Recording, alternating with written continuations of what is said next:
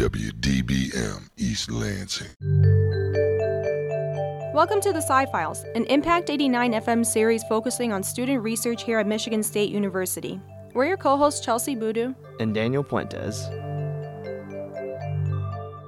The COVID-19 pandemic caused a widespread and ongoing changes in the K-12 education, including transitions in science teaching and learning environments.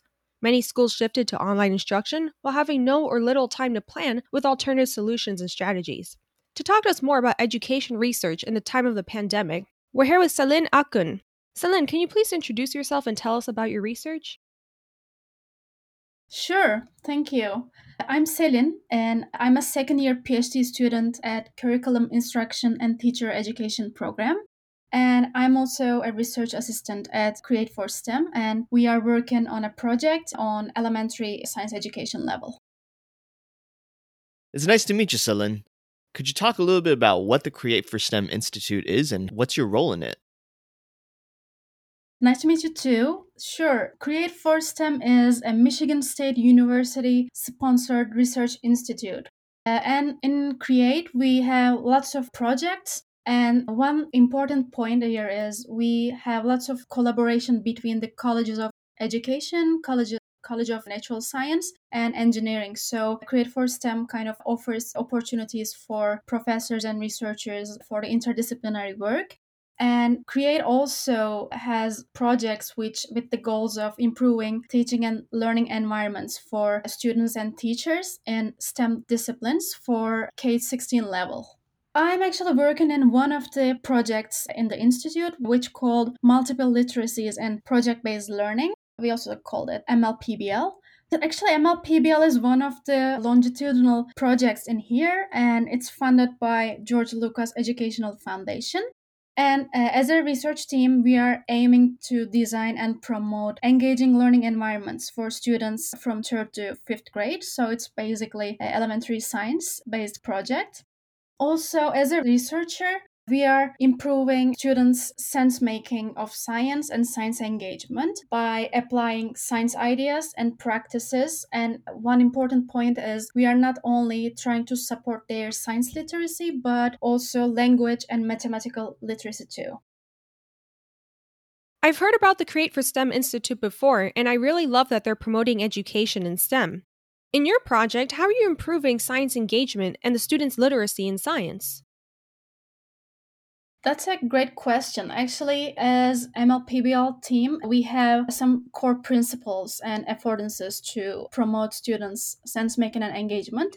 Actually, MLPBL uses the core principles of project-based learning. So what I mean here is with the project-based learning, we are trying to help students to engage with some meaningful and relevant driving questions in our curriculum units. In our project, we are providing some relevant driving questions. For instance, it would be about like squirrels' survivals or birds' characteristics or body structures in 3rd grade.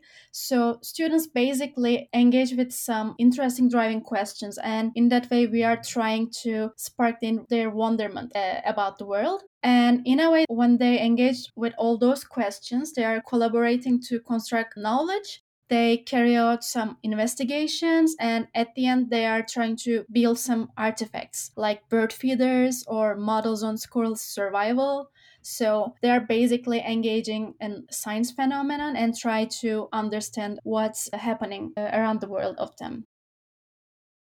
Blows my mind actually that elementary students are going to have the opportunity to do these kinds of immersive projects that allow them to really get involved with the science that they're learning about and just other general STEM topics.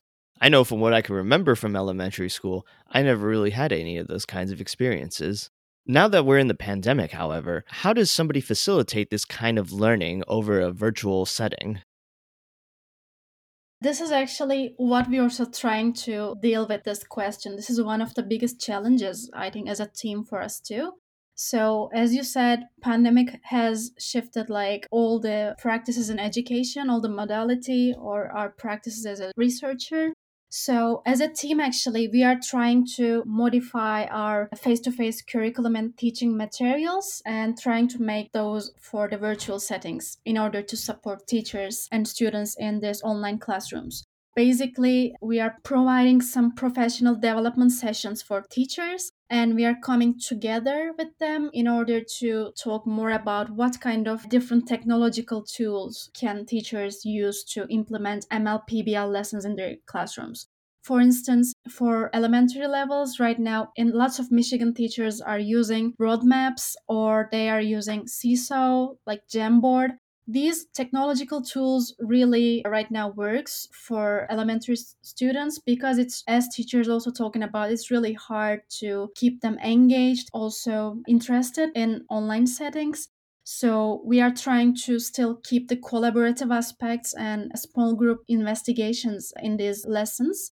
So this is one of the challenges, and we are working with the teachers in here as a partnership. So this is really valuable for us too.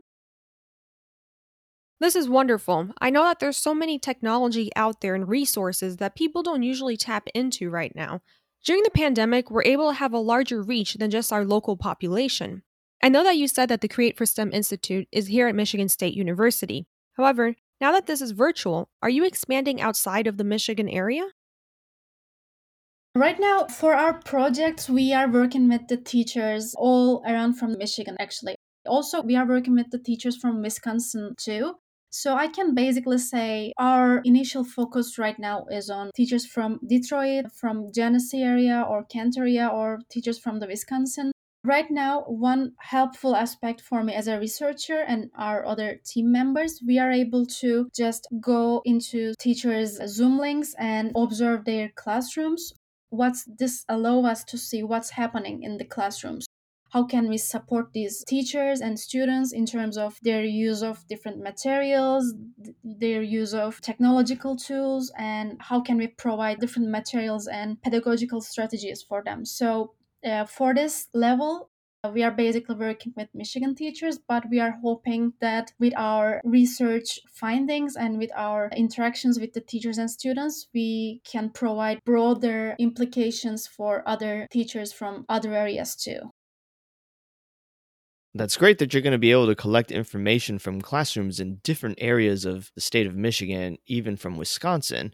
Could you clarify a little bit about how do you balance the engagement you're doing in these classrooms comparatively to the observations you're performing and how the learning is occurring? Right now, as you just said, we are able to observe these classrooms and we are able to talk with the teachers after each class through some interview sessions in order to have more sense of what's happening in the classroom. But I can tell, for instance, I'm observing the third grade classrooms right now, and students are learning more about the forces through building some toys. We have a unit called Toys. And normally, before the pandemic, students were able to build their own cars or rockets or skimmers by using some basic materials that we are providing to them. But right now, since everything is going virtual and most students are at home, so right now, teachers are, if they have some toys kits from the previous years, and if we can provide them as a kits, they are coming to the schools, their parents coming to schools and get those kits, and students are able to build their own toys. Or one other things, actually, teachers are, for instance, what I observe, encourage students to use some basic materials they already have their houses. For instance, some plastic bottles or some plastic lids, they can build their own toy cars. So in that way, students still able to engage in those lessons, build their own toys, and they also, after they build their toys, they record themselves and explain how do they build their toys, what was the reasoning behind that, what worked for them or not. There are different types of practices teachers are trying here to still keep students engaged and making sense of how this science phenomena works.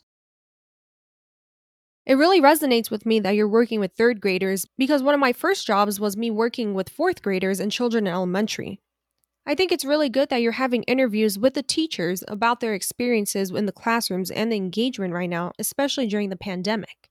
Whenever you're conducting these interviews with the teachers, how are you determining how successful these practices are in a virtual setting? There are different ways to interact and communicate with teachers for us as a research team. And one of the biggest channel for this is going to the classroom and observe and take some field notes, what's working or not. And right after our class observations, we are able to talk with the teachers individually, like what happened, what worked for you, what was challenging, kind of a little follow-up discussion. But besides that, I am also conducting interviews with all third grade teachers. So in these individual interviews, I am able to ask them what was the successful part of this virtual lesson for you when you are using MLPBL units, or what worked for you, or what did not work for you. When I ask such questions, teachers are opened up and they are really sharing some parts that really works for them in the classrooms and not. And another important channel is that we have bi-weekly third grade teacher meetings. And these are like professional learning sessions. And we are coming together every 2 weeks and we are talking about how students were able to build different models, build different artifacts, and teachers actually sharing them in their discussions. And teachers also talk with each other, like how different experiences they are having in their classrooms. So these are really fruitful and community building conversations we have. So in that way also, when teachers talk with each other and with us, we are working in a collaborative way to understand how we can take a step further and make this online lessons better. Personally, throughout this interview, I've been wondering about how the geographical locations can make the experiences for these students different. Have you noticed any particular differences between what students may be experiencing, for example, in Detroit versus Genesee County?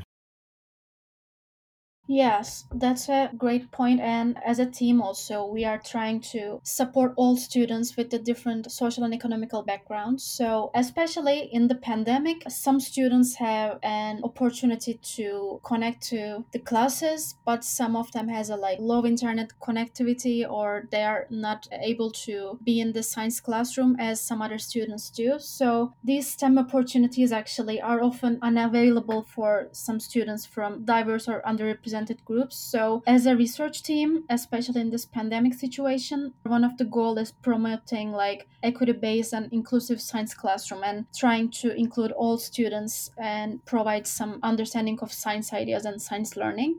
So, luckily, what we observe from Detroit and the other Michigan areas, most students are basically available to join to the classrooms. Most of the students, at least. So, when students are able to connect those online classes, we are trying to still support them through providing some equity-based learning goals. So we are trying to also bring the focus of like funds of knowledge, and we are trying to leverage students family and community based cultural and linguistic knowledge into the science classroom. So this is really important for us to build still a positive relationship and community in such challenging and hard times, and where students still can share freely and have an access to those ideas and materials by bringing their own voices and experiences into the science classrooms. This is one of the biggest challenge, also providing the collaborative and equity and bringing all material opportunities and resources for different students. Normally, I hear about education being focused cognitively, like memorization. However, other interactions like social and emotional learning are becoming recognized as important ways of learning in the classroom. Though it is virtual now, are you able to evaluate these aspects? Definitely, this is a really important point in our project and in our curriculum materials, in our interactions with the students. By using project based learning, we are also trying to leverage students' social and emotional learning too. So, what I mean by that is we are trying to support students like when they're working on these science ideas, they're also started to learn to take ownership of their ideas, and they are willingly investing time and they are taking action to solve some real problems, and they are collaborating with their peers. They feel safe to share their ideas and they listen and help each other and they build on their thoughts actually. So at the end, and we are hoping to see transition in their science identities. So with the social emotional learning, we are hoping to help those students to develop some interest, some develop their science identities and promote their sense of belonging in this learning community. So it's just beyond the cognitive learning, but also is like social and cultural context and emotional aspect of learning. The way to support such learning is also depends on how teachers are facilitating the discussions, how they are supporting their students when they hear their ideas, how they are promoting their thinking. So when we see teachers teaching practices, also students' way of approaching to science ideas, we can see the development of their social and emotional learning too. So, for instance, in order to leverage students' family and community based cultural and linguistic knowledge, in one of our units, we have family interviews. With this family interviews, students actually try to make some connections how their community and how scientific knowledge works or how science works. So they are able to bring their own cultural perspectives to what counts as science. This is a one way to develop their interest and bring their own voices and realities into the classroom. I can speak from experience that family involvement with a student's education really does impact and help improve the quality of education that they're receiving. As you mentioned in the beginning of the interview, this is part of your PhD project. But once you've finished with your PhD, where do you plan to take this kind of research afterwards? Right now, I'm in my second year and I'm working on this project for more than 1.5 years right now. So I really enjoy working with teachers and students' learning trajectories of science, especially in this pandemic situation. I was able to look at how learning and teaching might change. This is one of my ongoing goals, and I'm hoping to keep researching on how MLPBL supports students' sense making of science ideas and also how support teaching practices. But besides that, actually, I also have a couple other questions in my mind, which also connects to this project in some ways. Maybe my future goals for my dissertation level. So I'm interested in the questions of like what counts as learning and how do our identities shift during our learning process. So I'm really interested to dive more into relationship between learning and identity, considering the social and cultural contexts we live in, we belong in, and power structures around us. So this is maybe one important aspect that I can connect with my observations and my experiences from MLPBL. And one interesting point in my mind also actually lately applications of artificial intelligence in education and their ethical and societal drawbacks for K-12 education also. So what I mean by that is like how manipulative nature of machine learning systems and algorithms in education shows itself. So this is one of my interest points for now too. Wondering, what do you do with your degree afterwards?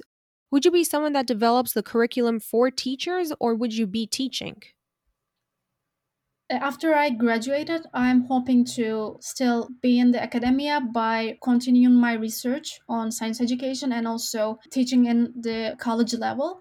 But I'm also really interested in work with teachers and support them through the professional development sessions.